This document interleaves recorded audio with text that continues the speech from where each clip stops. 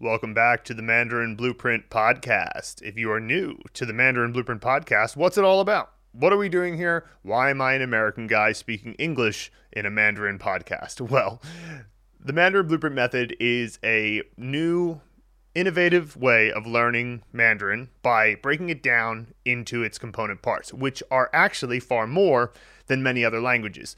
People will talk about how Mandarin Chinese is the hardest language in the world to learn, and I think that that's a bit of a misleading statement. It's one of the longest languages in the world to learn. However, if you break it down into its component parts, then it's not really difficult. It's just a matter of walking the path. So what we've done here at Mandarin Blueprint is break down the journey into its simplest possible components and just step by step show you where to go next. And of course, even if you're completely unfamiliar with Mandarin, you're probably at least aware that there are these weird Chinese squiggles that associate with the sounds of Mandarin. And this is the part that makes it longer than other languages. If you're going to go learn Spanish from English, well, the alphabetical system requires a few things to learn, but essentially you're familiar already with the majority of the writing system if you know the English alphabet. Naturally, this doesn't apply to Chinese characters. Now, there is a romanization of Chinese characters, which is called the pinyin, and that does help you know how to pronounce things in Chinese, and we cover that in our pronunciation mastery course. But without actually knowing the characters, the pinyin is limited in how much it can help you. So we built a course where you build up learning characters starting from the simplest of components, things like a horizontal line or a vertical line or a little curved line, things like that, so that anybody can kind of handle those individual strokes, and we just build it up from there. And we go, okay, here's a horizontal line plus a vertical line. Here's two horizontal lines plus a vertical line. And then we teach an incredibly efficacious mnemonic visualization method that we call the Hanzi movie method to remember every element of a character. The pronunciation, the tone, as many of you know, Mandarin is a tonal language.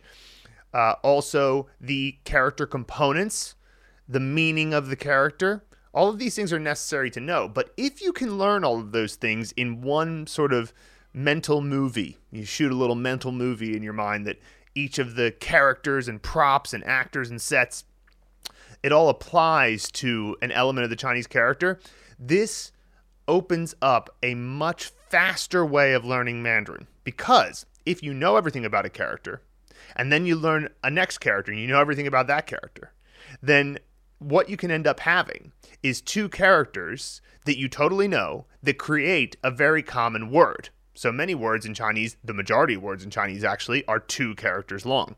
So if you can learn those two characters fully, then learning the new word is far easier.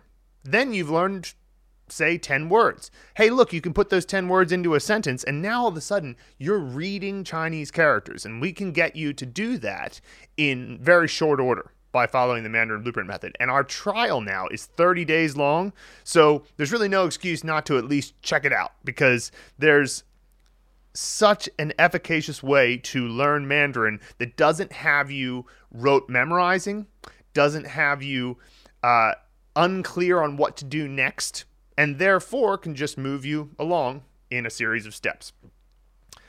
And so that's what the Mandarin Blueprint method is all about. The Mandarin Blueprint podcast is about answering people's questions who are on the course. They leave a comment on an individual lesson. They leave a comment in the community forum. Sometimes they send us an email directly. And we use the podcast to interact with the customers. And we'll send a link to the point in the podcast where we talked about their question. And this could be true of you if you join the Mandarin Blueprint community. So with that said, let's get into some course updates, because we've been doing a lot of very exciting things recently, and I wanted to talk to you about where our progress is at and what we can be expecting over the next couple of weeks, months, and over the next year even. So I was saying to my girlfriend the other day that this is like one of those frustrating times that I think all of us have felt at certain points in our life, where we have about 4 or 5 things that are almost done, but none of them are totally done. And it's just, that's the nature of running a business and having this type of thing where you start a project, you think, this will only take like a month or two, and then you run into a little delay here, or oops, this thing was going to take longer than I expected it to. And so we've had a lot of things that they just haven't quite gotten finished. And so now what we're doing is getting to the end of many of these. So one is the phase 2 vocab unlocked lessons. We're really getting close on those. We had the delay on that one was some lighting issues and some sort of video shooting issues, which are, our fault, and our video editor has to take some extra time and care to fix our mistakes in that area. So that was our bad. We're not professional filmographers. That's one of the problems with doing something like what we do, is like our skills are teaching Mandarin, not necessarily videography. So that is one of the delays there, but we're getting very close. We only have a few more videos to fix the lighting issues and go through, and then we can post on the course. We will make an announcement on the phase 2 course when that's ready. And what it is several new videos that go into much greater detail about how to learn 2 character or more words via our vocab mnemonics cheat sheet. So it's like, loads of different techniques for how to remember an individual Chinese word without having to drive yourself crazy, and actually have fun while you're doing it, and make good images and come up with good sound connections to the word. Does the word sound anything like some English word, or similar enough that you can come up with an image to represent that? So there's a bunch of great things that you can do there. And even if you're well beyond phase 2, when these come out, I would highly recommend that you take the time to watch those videos. There's only about maybe 13 or 14 of them, and then there's already the videos that Luke put out that are more theoretical. These videos actually go over the words that get unlocked in phase 2, and sure, for many of you, you've already long since acquired these words. However, it would be good to go through them again and just get a sense of how they work. Okay, the next thing that we are making some great progress on Friday last week, our assistant finished labeling all of the audio files for the individual sentences throughout phase 3, 4, 5, and the intermediate course. So this is about 5,000 some sentences, I believe, and he's relabeled them with the level, the actual name of the sentence, and whether it was male or female. And so now we have all of the files correctly labeled in that way, which will be very useful for bundling them together and giving them to you at the end of a level so that you can put them on the background for immersion. Let me tell you, this is going to be really helpful. And also, as many people have pointed out, if you say, for example, set your phone music app on repeat and you're playing through some of these, it's a great opportunity to shadow, because the name of the file has the sentence, right? So you can see the sentence on the screen. Now, sometimes the file name will be a little bit too long. It's not a perfect solution, but if it's a short sentence, you can see the whole sentence. And you can play the file on repeat and then just pause it while you listen and repeat. And then eventually you can start getting into a rhythm of, the file plays, and then there's a little bit of a gap and it repeats, and the file plays. And eventually you're going to get the timing down on that. So it's like, 我是中国人 beat. 我是中国人 beat. 我是中国人 beat. And that's the first sentence in the course. And, you hear that beat between the track repeating, and you can start to shadow along with the native speaker. So it'll be very helpful. And also, it's even more helpful is that it will be great for background immersion. And by the end of the intermediate course, you'll have thousands of sentences on background immersion that are highly comprehensible. So they're going to reinforce those same things you're learning from Anki, but on a more subconscious level. And that's the type of thing that'll really help. And so there's only one more step to that. Yesterday, Annie came in and fixed several of the mistakes that our assistant found. And today, Jerry's going to come in and fix his, at which point they'll be ready to go. So that one is going to be ready hopefully by the end of this week. And so that's where we're at with that one. Next, as many of you have pointed out to us and emailed us about, the HSK test has released their word lists for the new HSK format. So if you're unfamiliar with the HSK, HSK stands for 汉语水平考试. So that translates to Chinese level test. And this is the only internationally recognized Chinese as a second language test. So if you pass it, the majority of places in the world do recognize it as a legitimate measure of your Chinese level. Now, of course, Luke and I are somewhat skeptical about the truth of that claim in the sense that we passed the highest level HSK test after 2 years of study, and we did indeed have some pretty good written Chinese and reading Chinese.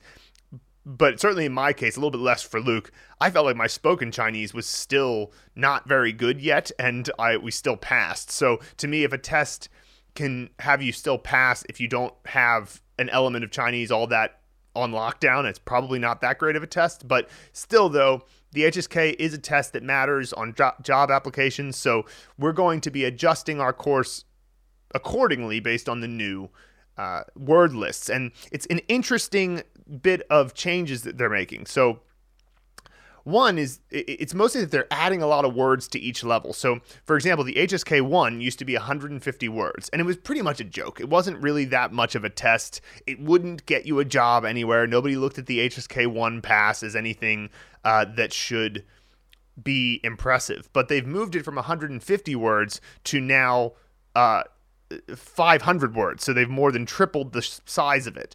And as per usual, they've tripled the size of it while also including some words that are, you know what it is? They include so many words that are related to being in class. And it's like, yeah, I mean, I guess for people who are in class, that's important. But for people who are on Mandarin Blueprint, many of them are not in classrooms, so who cares? You know, it's not, if you want to focus on the words that are the most relevant to you and your possible encounters in life before you focus on words that are more specific to certain situations.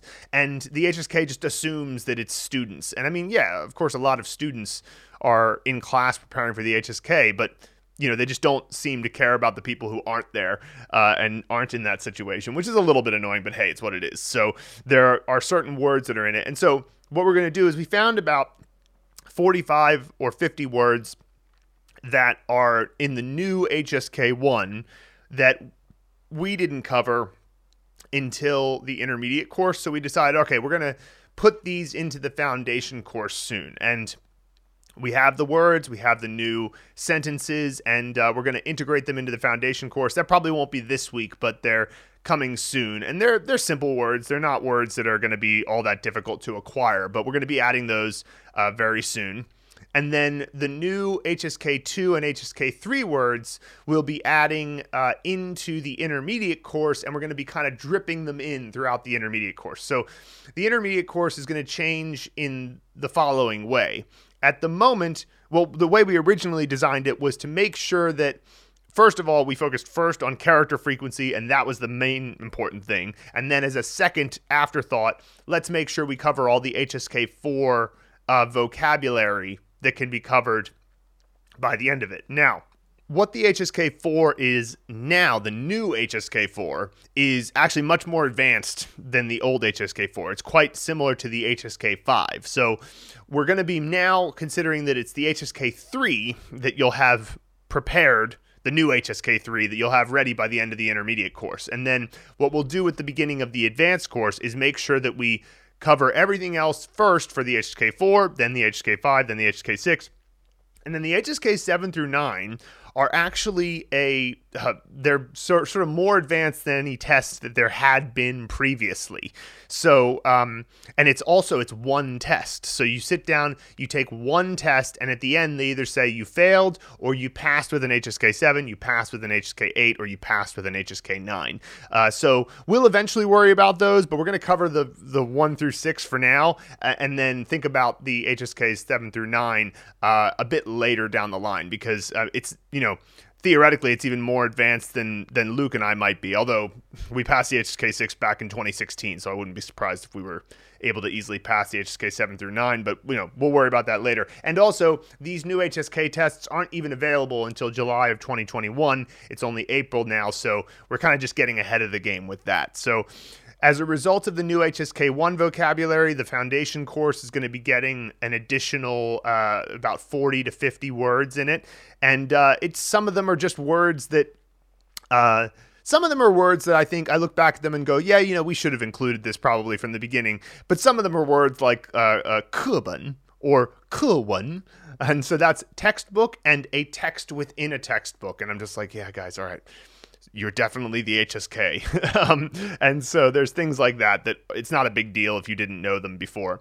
And so they're going to be integrated in the foundation course. There's going to be new vocabulary that we will add to the intermediate course that kind of catches you up on the foundation course characters with the HSKs 2 and 3. So you'll basically be catching up with what was in the foundation course, but in the HSKs 2 and 3.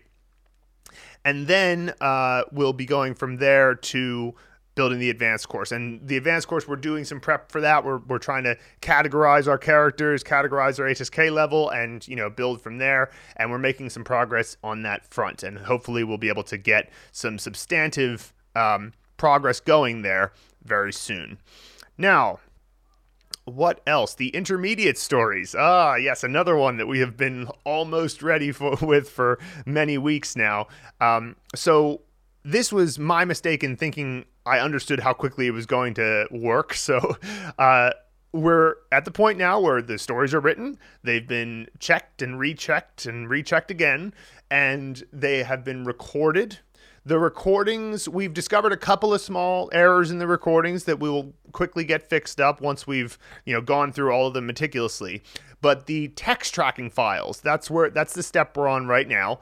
Because our assistant just finished with the labeling of all the individual sentence files, he's now going through and adding timestamps to the text tracking files so that a piece of code can follow the text and be highlighting exactly what sentence is being said at any given moment. And so this is the one of the final steps towards getting this ready to go, and then we just have to we host the audio files and get these websites up. So unlike in phases 4 and 5, the intermediate course files are going to be a link, and it's going to be online, but it will be the type of thing where the text tracking is actually clearer and more detailed. So that's quite nice. So when I made them before, I would sometimes have like a whole long line that was underlined, whereas this one will tend to focus on just a few characters at a time and highlight them, make it a little bit easier to follow. And also we got, I would say, more professional recordings this time, and they spoke at a more reasonable pace, I would say. And so they're easier to follow. It's very clear Mandarin. And so we have those to look forward to very soon. And for those of you who have already finished the intermediate course, this will be like Christmas, because it'll just be 64 great pieces of content that are interesting and will improve your Mandarin massively. Like how you'll feel about your Mandarin before and after reading these 64 articles is going to be night and day pretty much. It's going to solidify a lot of things for you. And the way we are going to structure those throughout the course is that the ones that you're ready for at the end of level 37 will drip into you starting in level 38. And the ones that you are ready for at the end of level 38 will drip in level 39. That way you've had a chance to process the previous level's vocabulary before you really get into those stories. So great stuff. It's a lot of really exciting things we have coming forward in the future. And let me see here if there was anything else that we wanted to give you an announcement about. I think that that's it for now. Just, keep giving us your feedback about this stuff, and hopefully we'll have many of these coming to fruition starting by the end of the week, and then getting some more moving forward from there. So thanks for all of you for your patience, but there will be some good stuff coming in the very near future. Now let's get into the comments and emails from the week. First, we have Ryan Syed in the community. He says, "Hi, I have a lot of thoughts, so apologies in advance for the length. I'll try to put some subheadings in to make it easier. Self-intro. I'm 24 and I live in the US, but was born in Bangladesh. I grew up speaking Bengali and English. In middle school, I began to study Spanish and eventually finished a minor in it in college. In high school, I began to study classical Arabic and can read, write, and understand it somewhat well. I know Luke and Phil like to say learning languages has nothing to do with talent, but language, and specifically grammar, is something I have always excelled at. Therefore, I don't hesitate to dive into Mandarin. I just want to stop here and mention that, talent is a tricky thing. I mean, I think I've always thought a better word is aptitude, just because talent, like I had this university professor one time speak about talent, and it was in relation to music. He was a jazz education professor. And he said, talent to me would be somebody who's never played the trumpet before and could just pick it up and just start playing it right away. And I thought, yeah, like that would be like natural born, God-given talent, right? But usually you're going to have to work for it. And how quickly you pick up on a given concept, no, there's a level of aptitude to that. But then there's so many meta games that come into it. So like, okay, maybe you're good at picking up a concept, and you can pick up the concept faster than somebody else, but maybe you have very little persistence and you're lazy, right? And so it doesn't matter how much aptitude you have if you can't be consistent and you can't be persistent. So who cares? That's definitely the slow and steady wins the race when it comes to the aptitude for persistence. So it's not that talent doesn't matter at all. It's just that I don't even think it's the most important factor. The most important factor is showing up every day, by far. So, okay, let's continue. I actually got inspired to start learning Mandarin by watching polyglot YouTubers interact with people on the street in Mandarin. I've spent enough time studying other languages to know how great it feels when you can connect with someone in their language or can connect to another culture through language. With Mandarin being one of the most spoken languages in the world, I knew that if I could learn it, there are so many more people in the world that I could interact with in a more meaningful manner. The other languages I can speak/study are all in the top 10 most spoken in the world, and Mandarin would be a great addition.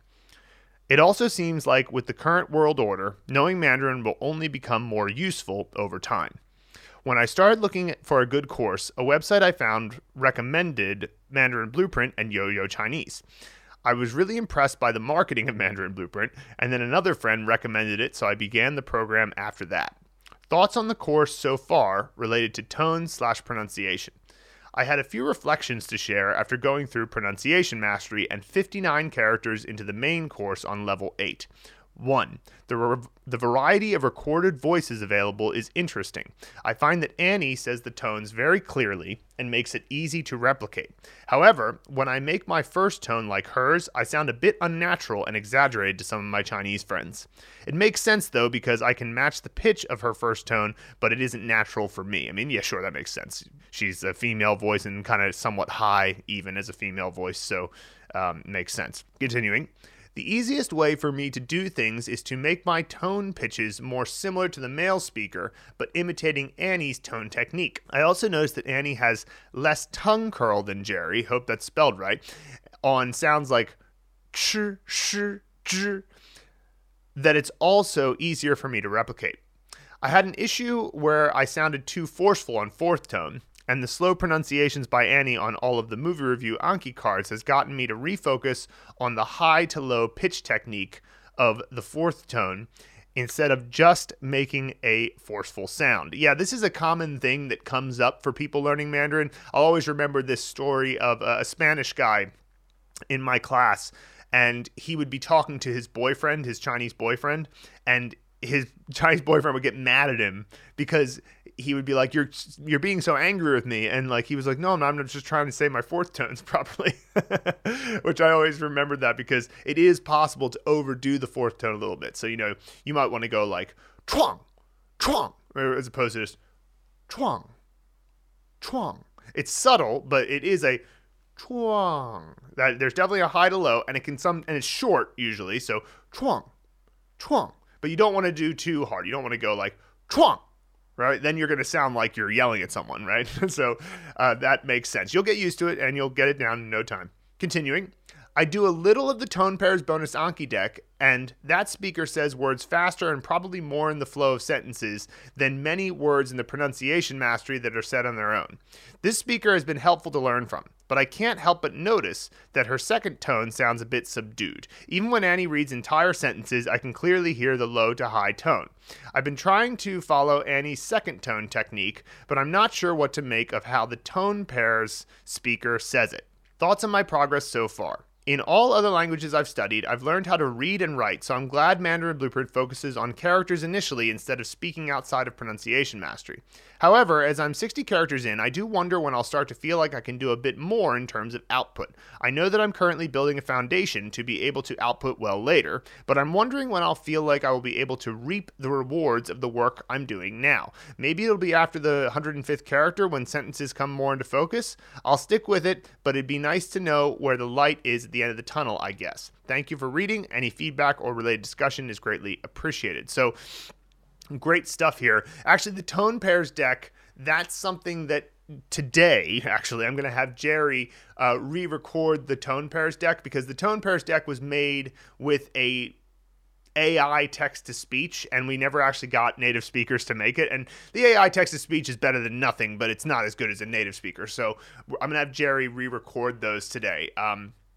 And so that'll be fixed very soon. As regards to the output and the sort of reading literacy element to this, which Ryan is pointing out. So this is a great thing that he's mentioning here.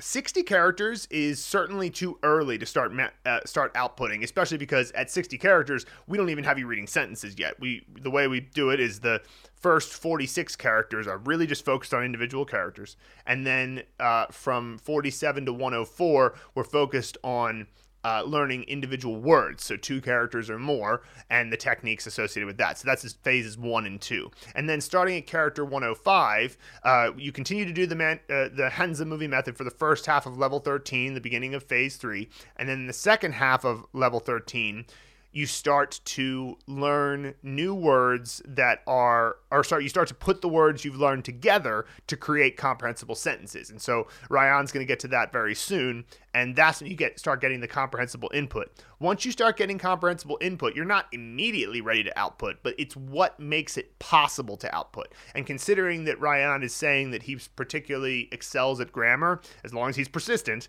then it won't be very long until he'll have something to say. And that's what output should all be about. Output should feel very natural in the sense that if you feel like you're forcing output, then you're trying to do something too early, and you need to read more and listen more. And you need to read and listen to stuff that you understand. And that's what the Mandarin Blueprint's all about, because we want to make sure that what you're coming across is what you can understand. Now, if you understand a sentence, if you either by listening or reading, or ideally both, then you've added a bit of a brick to your, or I could say you've added a energy wave to your neural connections. And energy and electricity that runs through your neurons has heat, and heat welds things together, and it welds connections together. I don't know if you've ever seen those videos of neurons in a petri dish and they're like finding each other. That's what starts to happen, and you start to create connections that shoot the electricity between these clusters of neurons, and they start to make these connections. Now, that's what you get from input. And then when you are ready to output, it's because those structures have been built in your neurons that fire when there's something to say. They go, oh, I know that. And it's not even conscious for you as an individual. It's pretty unconscious. But when you go to speak, there is something there. And the only way there can possibly be something there is if your input process properly built those structures in your brain. There's no way to skip that. And so that's why there's, to some degree, a relief that can come from just recognizing that, hey, I'll just for now input alone, and I'll let the output come when it's ready to come. And so for anybody on the Mandarin Blueprint method, once you get into phase 3, you'll start to build up that sense of comprehensible input. And then by the end of the foundation course, that's when I think it's pretty reasonable to expect a lot of output to naturally want to come out, because before you're at 80% of Chinese by frequency, you run into a wall pretty quickly. It's pretty quick that you go, I don't have the words to say this, because you need to have at least the basics down. And that takes until about level 36. So you're looking at like, if you were really committed and you had 8 hours a day to spend on it, you could get through the foundation course in a couple of months. But for most people who have like, maybe an hour or two a day, you're looking at maybe 6 months to get that done. And then that's fine. The fact that your first 6 months is focused on learning characters very well and a method for learning them very well, and then getting lots of input, and practicing your pronunciation, of course, preparing yourself for one day outputting. That's that's great, because if by 6 months you're ready to start outputting, it's not like those 6 months were idle. You were doing a lot. You were preparing to start to output. And then, again, 6 months is very little in the scope of your life. So if this skill is going to follow you for the rest of your life, then, hey, 6 months is well worth it to get to that point. Now, of course, you don't stop there. You keep going and you keep building into the intermediate course. But once you reach a certain level of momentum, there's no doubt that you'll continue to keep going, because you'll feel the effects of success. And once you feel the effects of success in this type of skill, you're not going to want to stop. You might have your down days. I mean, everybody has their down days, but like overall, you're going to see, oh, I can do this. It's not like I'm failing. So thanks to Ryan for the question. That was a great, sort of questions and his comments on how he's been going through. Thanks, Ryan. Next, we have an email from Jeremy Marie. He says, "Greetings, Luke and Phil. As you have mentioned, I have been using the Mandarin Blueprint Method course for over a month. First, a little bit of background. I began my journey learning Chinese in April of last year when I began watching YouTube videos. This was the result of growing disinterest in Romance languages after having studied them casually for over 30 years without any success in achieving fluency. I was effectively hopeless. This past year, I've tried many of the popular learning apps and have enjoyed them greatly. However, I was on a quest to discover effective techniques that worked best for my learning, and nothing seems to have worked for me. In fact, they were enough to hold my interest to a certain extent, but it felt as though they added more complexity in learning and gave me a sense that reaching the finish line of fluency was never going to be achieved. Fast forward to the present. I began to question my learning processes, and I knew that I needed to employ mnemonic and memory techniques. I knew this based on my experience with Remembering the Simplified Hanzi book by James Heisig and Timothy Richardson. I spent about a month on that book and was amazed at the results. I had proven to myself at that point that I had found the learning technique that works for me and decided to go all in.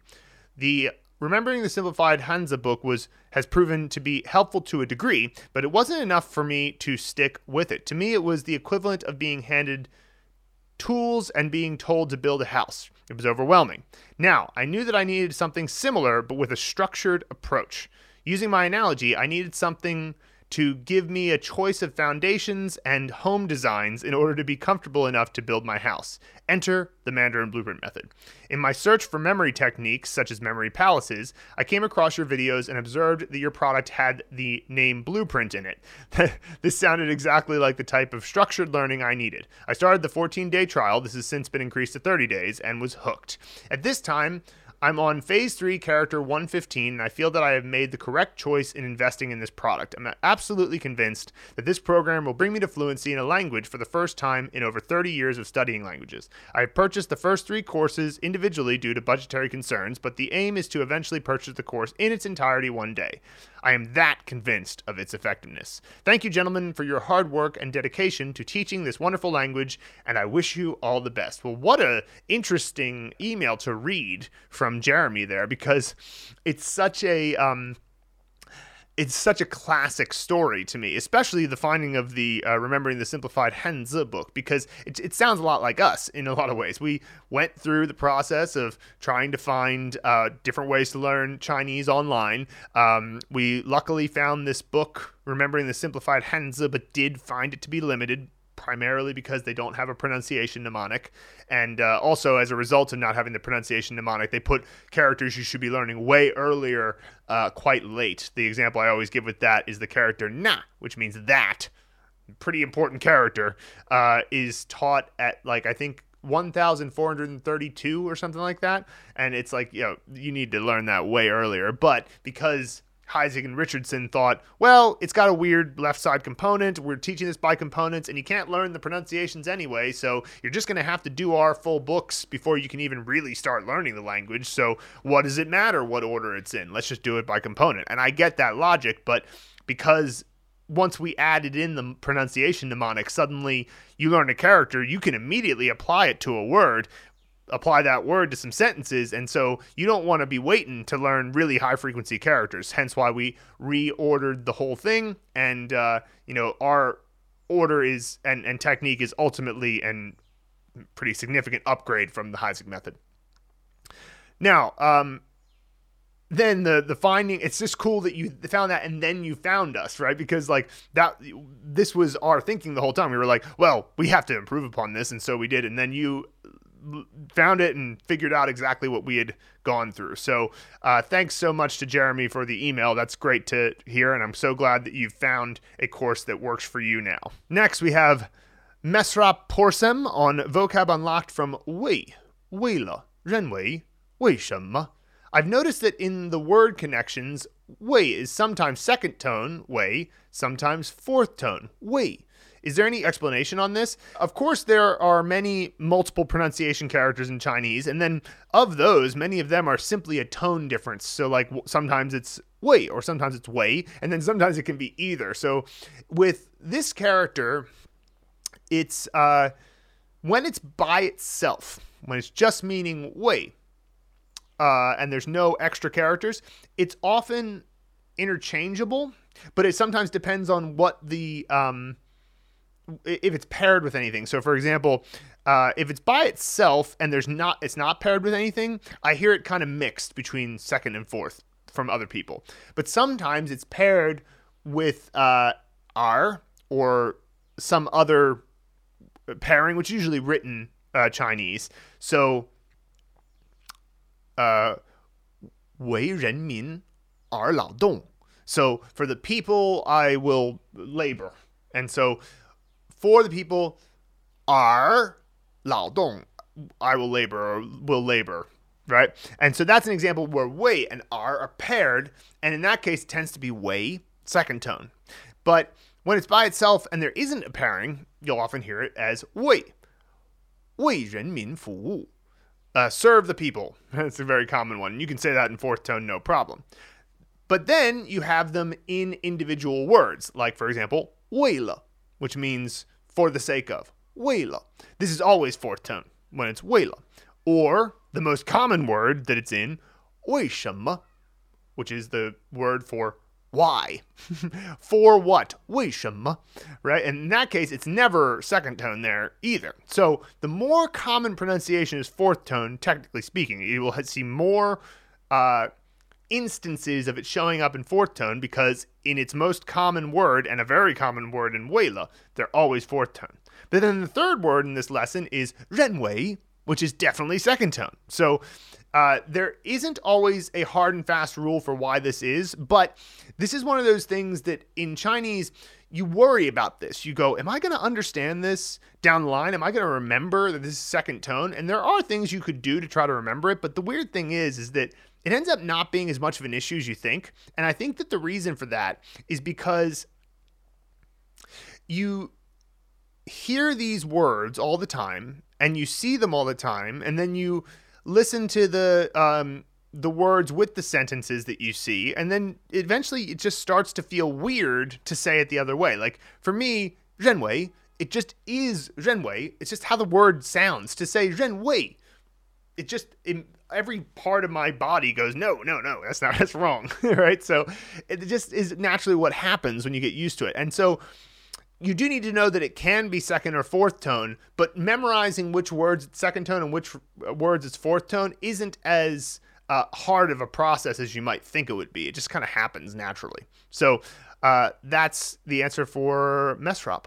Next, we have Lynn Ford on Living Links Logic of Chinese Word Learning, Part 3. She says, for 便宜, I immediately thought of ramen. So 便宜means cheap. So ramen association with cheap makes a lot of sense, right? Because it's convenient, you can buy it anywhere, it's appropriate for a cheap meal. And yes, 便宜 is 便 is often pronounced bien, and bien means convenient. And in this case, yes, it's changed its tone, but as we teach in the Living Links logic, just because a tone change happens or there's a change in meaning doesn't mean you can't connect back to something else you know about the character. So if you know the character can also be pronounced bien and means convenient, then use it. It's okay to use that because as I was talking about those neuron clusters and structures in your brain that get created, that's a really easy connection to make there once there's already a structure in place. Things that you know already are the only foundations you can possibly use to add new knowledge. So if there is something else that you know about a character, then it's not that you have to use it, but you can. And it doesn't matter that it's not exactly the same pronunciation. Continuing, she says, you can also buy it at convenience stores. Is that the sort of logic for Living Links? I'm doing well in the characters, scenes, props, etc., but still figuring out the Living Links for vocab. If I don't use a mnemonic off of the sound of the word and use an image only, that should still work, right? Well, the answer is almost definitely yes, but whether or not it works is something that your flashcards will tell you. You have these SRS flashcards, and you have something that will give you a chance to judge whether or not your mnemonic, your living link, was strong enough. But in my experience, yes, if you have a strong enough connection, and there's like if you just have a picture of ramen, that'll probably be enough to remember pianyi. Now, I know that there's nothing about ramen that sounds like pianyi. Although pianyi kind of sounds like peeing to me. And so you can imagine Calvin, that picture of Calvin from Calvin and Hobbes peeing on things. You could have a picture of Calvin peeing on things next to ramen. You'd probably get it at that point for sure. But even if you don't have a sound mnemonic, that's okay because I always like to remind people, you can rote memorize things, right? So like you could compare it to the perfect mnemonic that is the greatest mnemonic ever, the utopia of word learning, right? Or you could compare it to rote learning, right? So if it is possible to learn something by rote, then isn't it even more likely that you'll be able to learn it if you have a good image? So you could learn it by rote, but just with a good image. Well, clearly, if it's possible without the image, then it's more possible with the image. Now, if you still don't remember from your flashcards, then maybe you should try to think of another type of, some other type of connection, whether it be to the sound, to the meaning of the character in English, to how it sounds in Chinese. And so coming up with different connections that way. We have the vocab mnemonics cheat sheet, which you can actually download in that lesson, the Chinese Living Links logic of Chinese word learning, parts 1, 2, 3, and 4. All of them I put the vocab mnemonics cheat sheet, and I did that because there's so many options. And if you I recommend printing it out and just going through it and running through the suggestions that way. So these great questions from Lynn, and my short answer is, yeah, that'll probably work, having the picture of ramen, and even if it doesn't, your SRS will tell you. Next, we have Matt Schubert on level 15 complete. He says, on the topic of sentences, one thing I've started doing to make better use of them in my study sessions is immediately play the answer without looking at the characters and see if I can get the meaning just by listening to the audio. If I get it within one play of the male and female voices, that's an easy. If I have to play it again or look at the characters, that's a good. Or if I have to really go one by one through each character to figure out the meaning, then that's a hard. I think it's helping with my listening skills, and it makes the sentence study, which can get a bit tedious as I like to unsuspend a lot of them, a lot more fun. I like this. So this is another way of doing sentence flashcards, and by doing it this way, you're improving your listening technique. And as I mentioned earlier in the podcast, we're going to be giving you another tool for that very soon by bundling all of the sentences from each level together at the end of any given level so that you can get a chance to listen to them in the background, which will give you even more listening practice. And I think I mentioned to Matt on the course that this is a good technique, but I wouldn't always do this. Sometimes do this, and then sometimes actually turn the sound off on your phone and just try to speed read. Try to come to the conclusion of what it means and what the missing character is in a sentence flashcard as quickly as possible, because learning how to read quickly is another important skill to develop. So you want to develop both. And also there's always the thought for me of like, if you do speed reading, then you can potentially increase the amount of flashcards you can do per day, because if you have to listen to the male and female audio every single time, then for sure, listening to the sentence 2 times is always going to be longer than trying to speed read it once. And trying to speed read it once is even faster than 1 time. So like, it's kind of like the process of doing it that way is, it helps a lot if you can manage to, it just really helps a lot if you can manage to do both. So practice a bit of both, and your listening will get better in the version that Matt just talked about, and then your reading will get better in the other kind. Next, we have another comment from Matt Schubert on level 16 complete. He says, "Sorry for the long comment, just feeling very motivated right now and had to get this out. Confession time. I've been here before.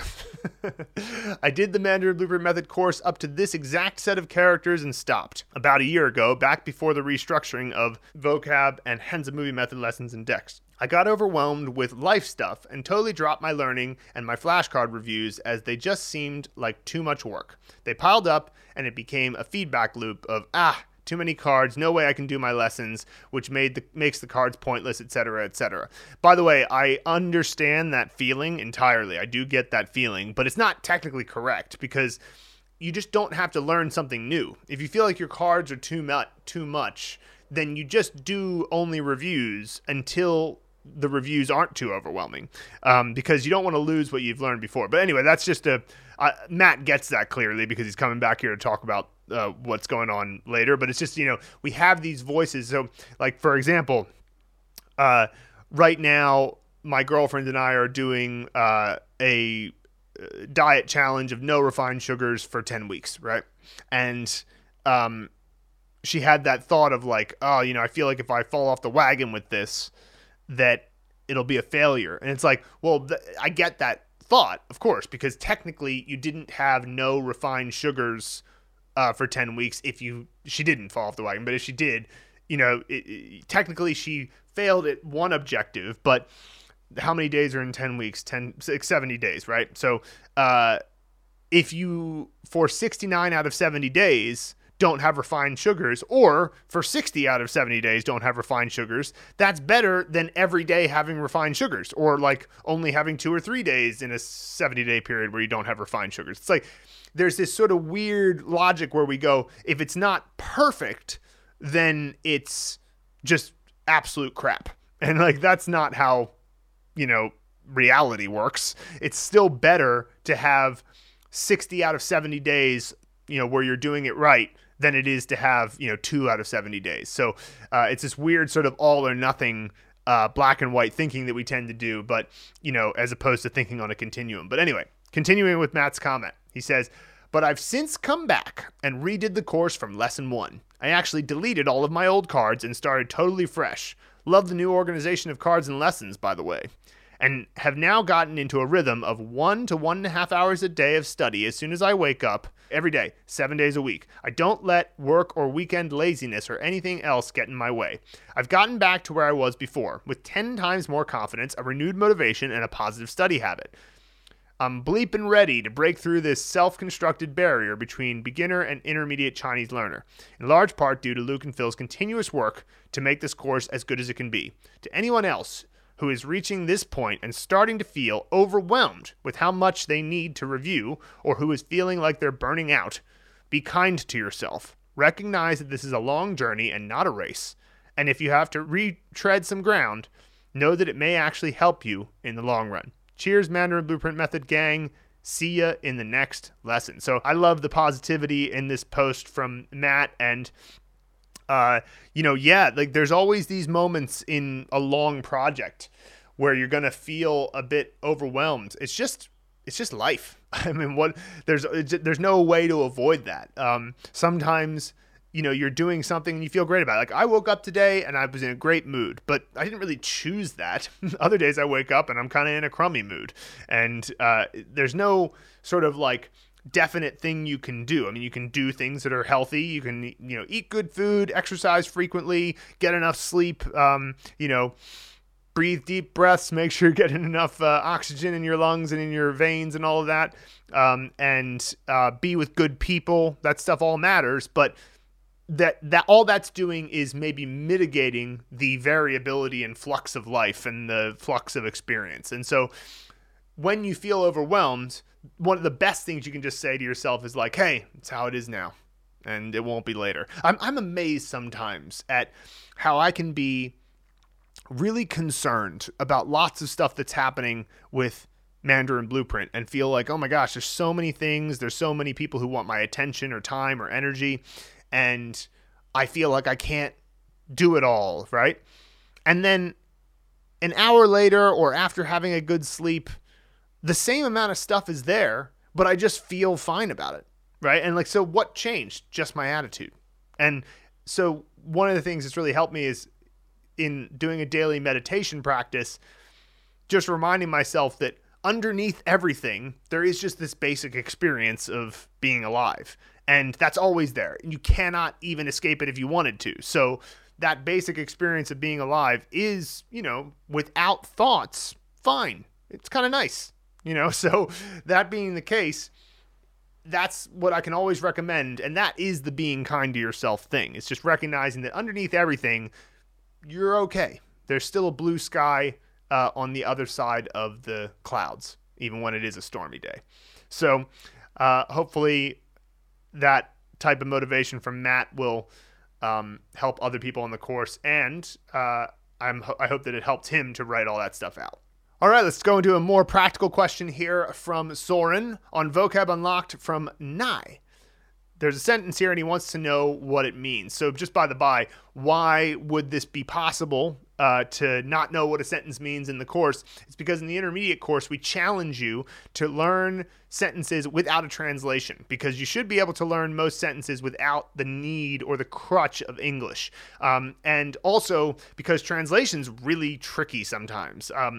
Not everything translates. Some things do, of course. Some things translate quite well, but some things don't translate very well. And so you end up in these weird debates about the correctness of a translation, and that only gets more intense the more abstract the meanings get. And then when you get into the intermediate course, things get more and more abstract. So what our recommendation to people is that if you run across a sentence where you can't puzzle out what it means, then just ask us and we'll try to clarify what the sentence is all about. So for those of you on the course, especially in the intermediate course, when you run across a sentence that you really just can't figure out, just ask us and then we'll answer it in the comments section, and then maybe even answer it to the point where it gets addressed in the podcast and therefore in the lesson. So here's the sentence.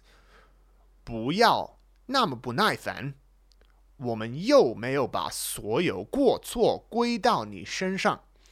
I can understand why Soren struggles with this a bit because it's quite abstract, right? So the first bit is actually pretty straightforward. 不要那么不耐烦. So 不耐烦 is impatient. So you're unable to tolerate or be patient with fan, annoyance. So theoretically, 耐烦 is you are patient with annoyance. Now, this tends to be a set phrase. People don't tend to say 耐烦 without the 不. They tend to say 不耐烦 to indicate that somebody's being impatient. You can say 他很有耐心 to say somebody is patient. So 耐心 is like the heart of patience. So you are patient at heart. But this sentence says, don't be so impatient. 不要那么不耐烦. So there we go. That's that bit. 我们又没有. So this 又没有. Yo, when it's used in this way, before a negation, 我们又没有把所有过错归到你身上. It's like saying, it's not as if, by saying yo, you're emphasizing that it's like, yo, it's not as if we're saying this, right? So 我们又没有. So it's not as if, and then what? 把. So we have that shifting the object in front of the verb. So 所有过错, all of the mistakes, taking all of the mistakes, 所有过错归到你身上. So 你身上 is like, in this case, that can literally mean on your body, but in this case, it's more abstract. It's like, putting it on you. We're not putting all of these mistakes and putting them on you. Now, gui means to return. It's kind of like 回来的回. Gui is pretty similar to that character, although it can be used in a bit more of an abstract way.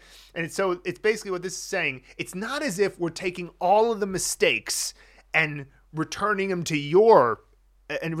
and putting them on you. I think the better translation is to say, and putting them on you. And that 有没有 is like, it's not as if, right? So let's go over it again.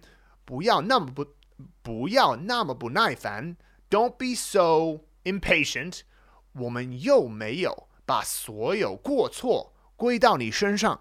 It's not as if we're putting all the mistakes and putting them on you, right?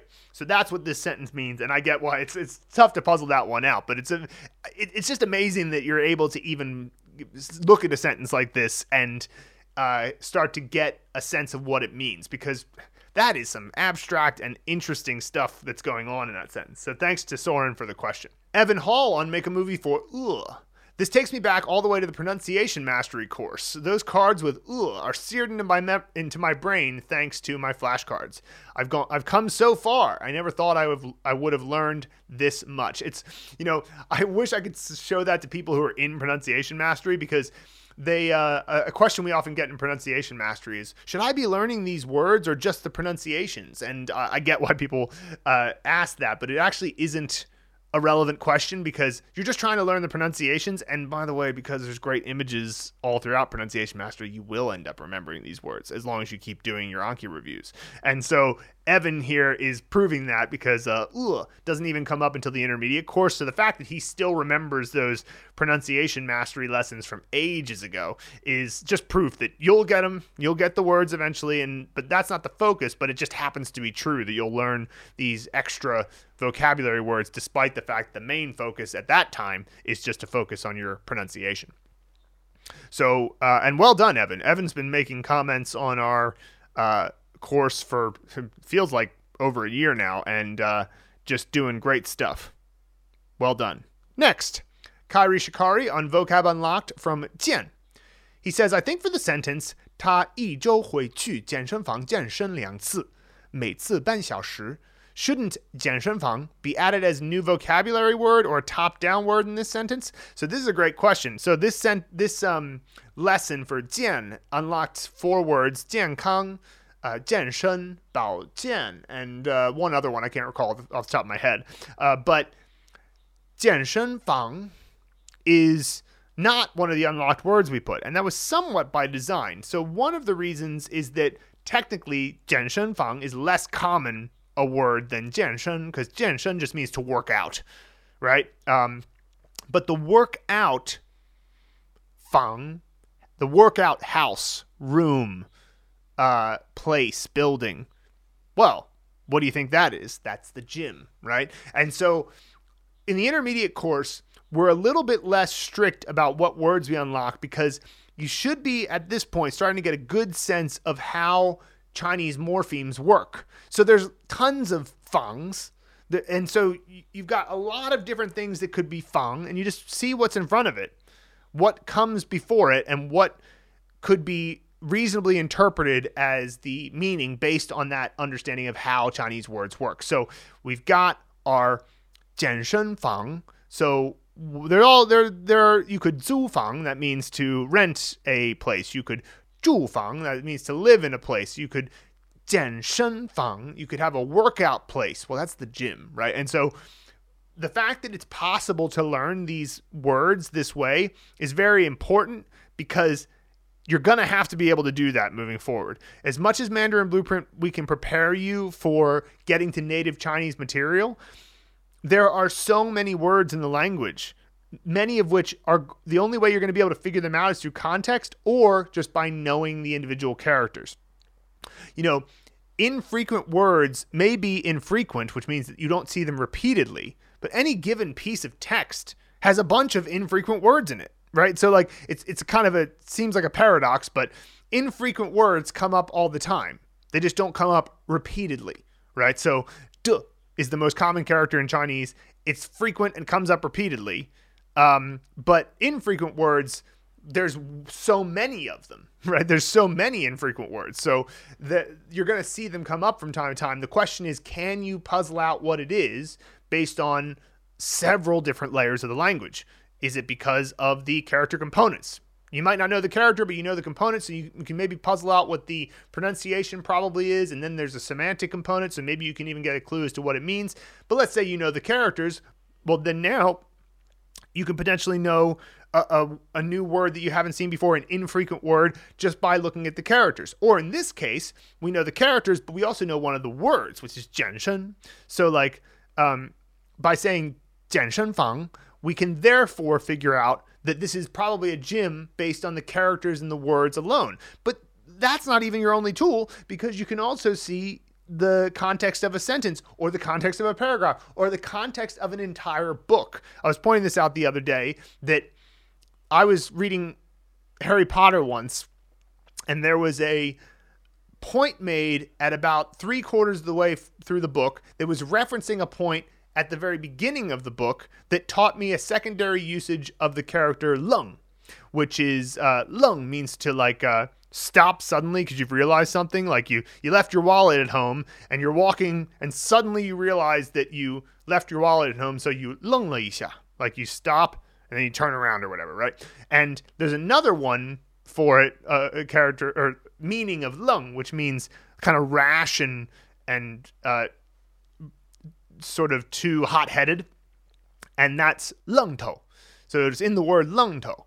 And the character in Harry Potter was referring to a person from the like second chapter of the book, where he said, 那个愣头小伙子, that sort of hot-headed young man. And I knew that it had to have meant hot-headed because it's the only thing that made sense with the reference to the previous moment in the book. So that's an example where I learned a secondary usage of a character that I had never learned before because of context that came hundreds of pages before. And so my point just being that you're going to have to learn words based on context and understanding morphemes. But luckily you've got a lot of tools at your disposal. That's not that hard of a task actually, because you've got character components, characters, individual words, you've got the sentences, you've got the paragraphs, you've got the chapters of a book.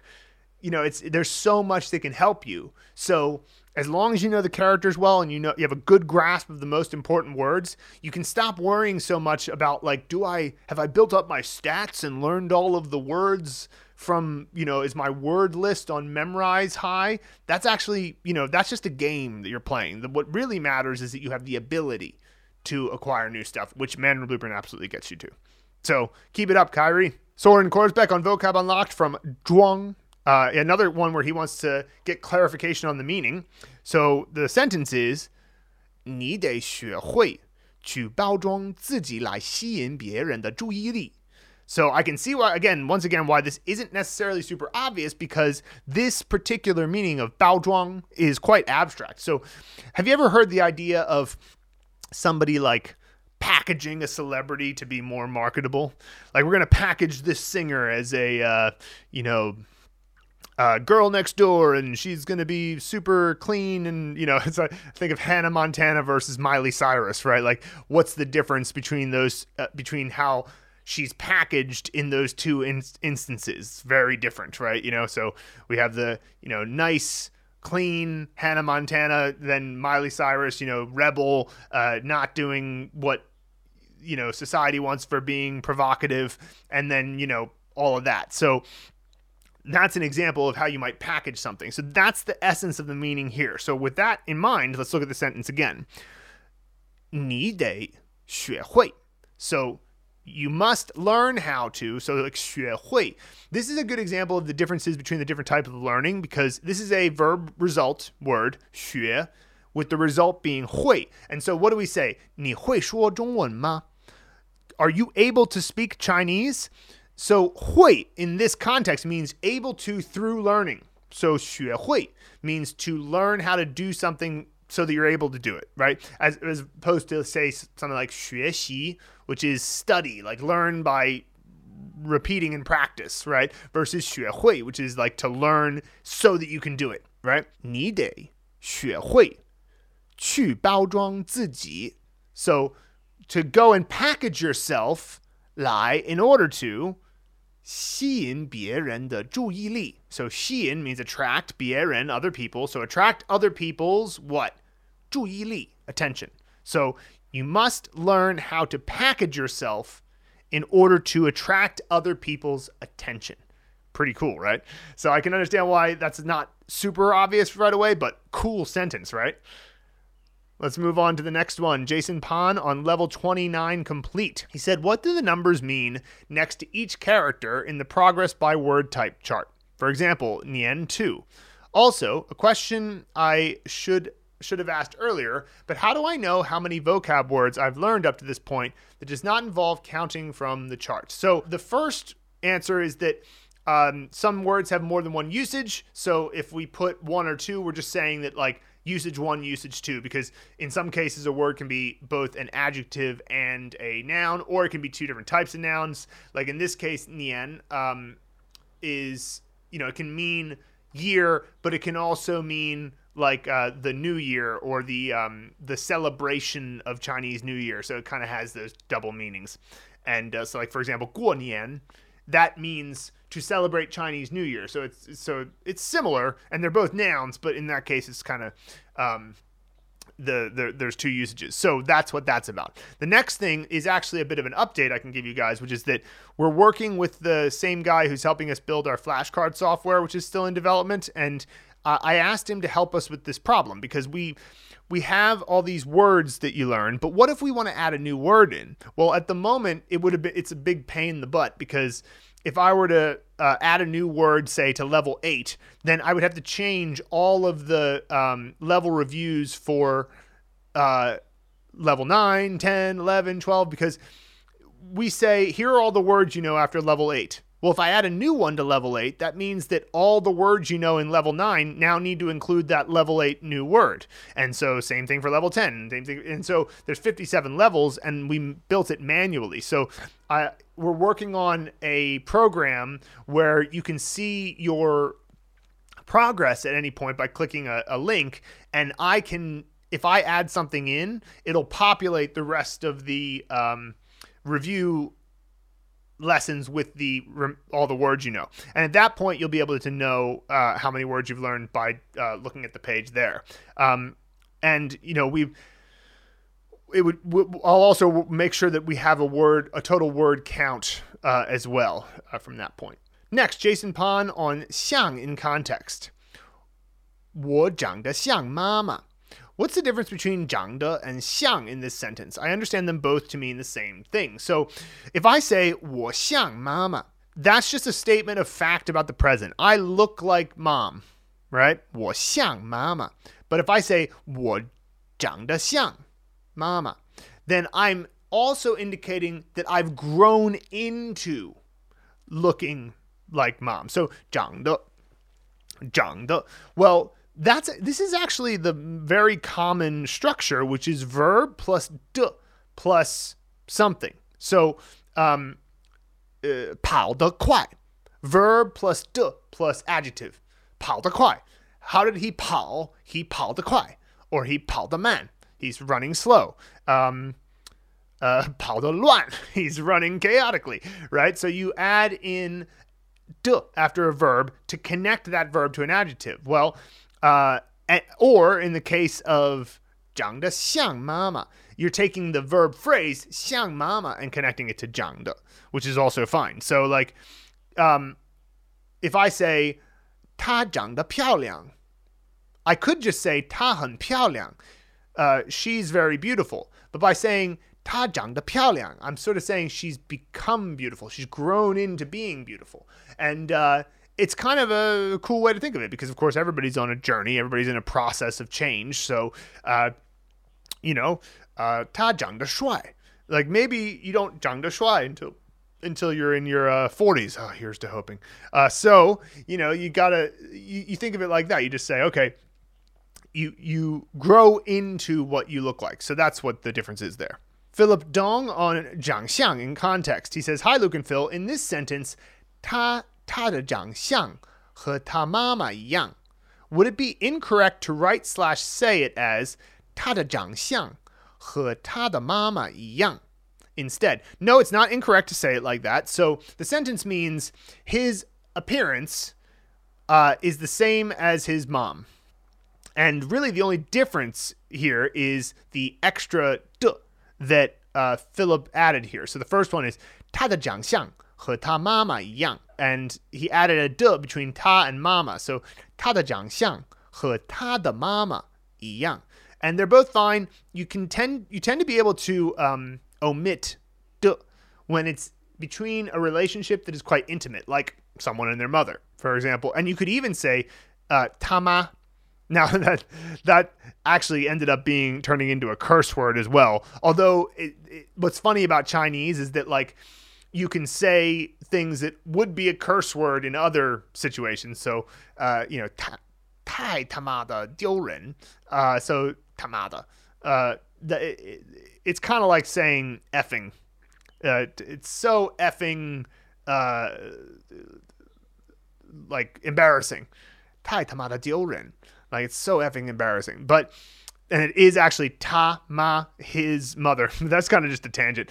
You could also say ta ma as in his mother. Sure, it's ta da mama is the full version of that. But you could even shorten it to ta ma or ta mama. Either way, because it's such an intimate relationship, you can get rid of de. But that doesn't mean that having the de is wrong. So it's all of them are fine, really. Jason Pan on 卖 in context. 每个公司都应该诚实，然后用心把自己卖的东西做好.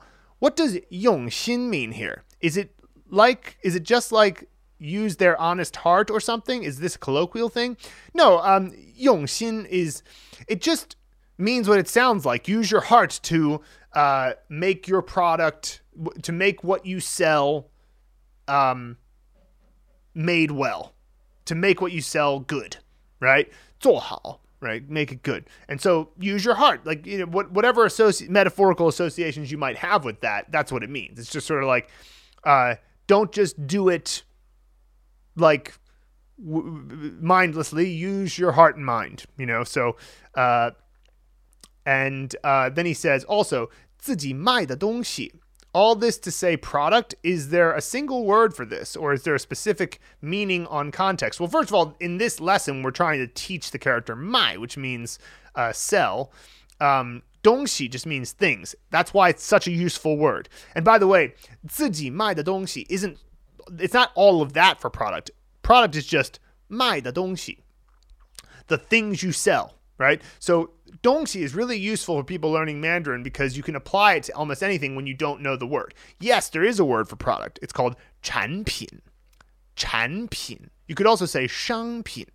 商品. So 商 means like sales or whatever, but 产品 is a bit more common, and that just means manufactured goods. But at this point in the course, you haven't learned 产 or 品, either one. So that being the case, we'd rather have a sentence that A uses the character 卖 for sell, which is the purpose of this particular lesson, and also show you that you can still say the same thing without having to know the word. That's what fluency is about. You don't have to know every word to be able to express yourself. And 卖的东西 versus 产品. Okay, there's two extra syllables in 卖的东西, but they mean the same thing. So if you can say it with the vocabulary that you have, then you're doing great. So you can't learn all words at once. So while you're in the process of learning words, learn how to express yourself by describing things. And you can describe things and then somebody will say, oh yeah, you mean your 产品, right? And you're like, oh, 产品, what's that word? And then you can learn a word because you were able to describe it in that moment. So great stuff. Next, we have Jason Pan on 件 in context. Now, 件 can be a measure word for clothes. So you can have clothes in general, which is just 衣服. 他在穿衣服. He's wearing clothes. Thank God. But if I say 一件衣服, I'm referring to an individual piece of clothing, whether it be a shirt or pants or whatever. It's a general term for one piece of clothing. So let's look at Jason's question with that in mind.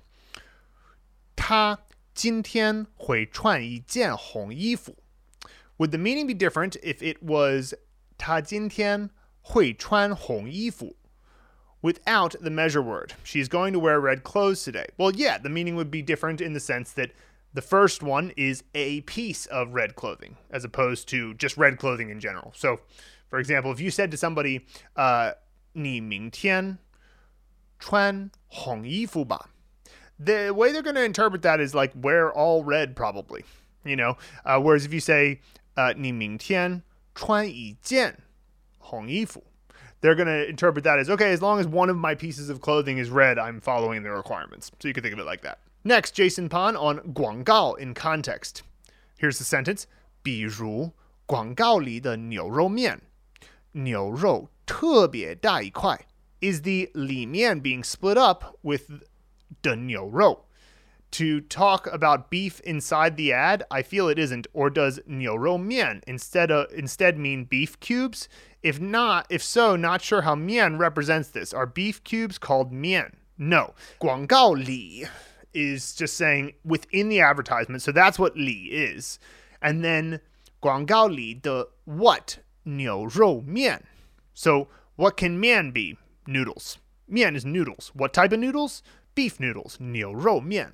And then the point that the sentence is saying is that within the advertisement, the beef cubes are really big. 牛肉特别大一块. 一块 is a piece of beef, and it's usually in cube form. So when it's in 牛肉面. So 牛肉特别大一块.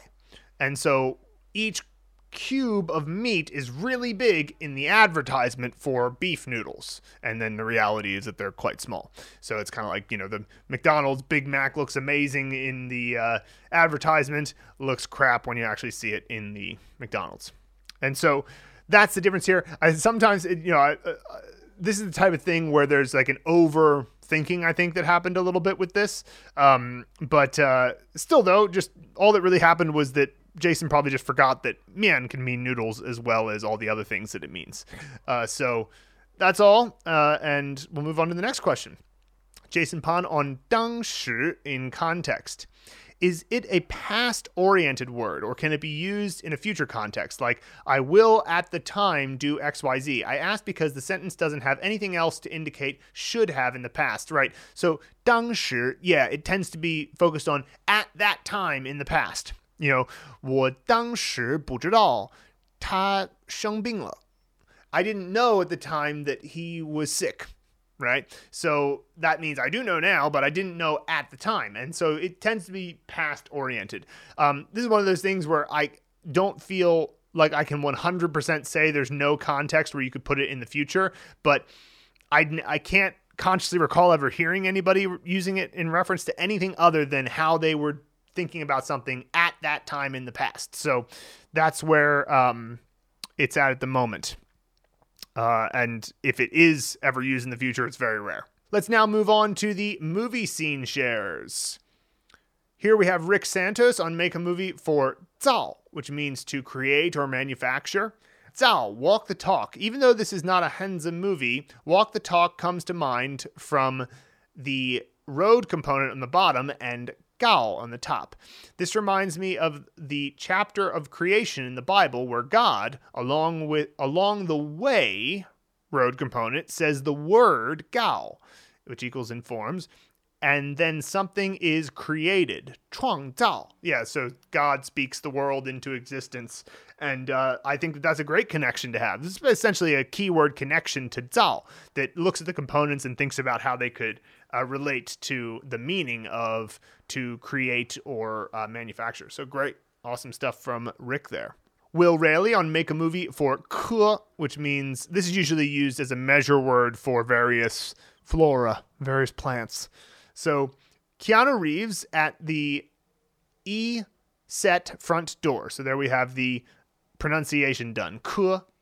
All the flora around the door is dull and dying due to a tree taking up all the root soul space. Okay, yeah, sure.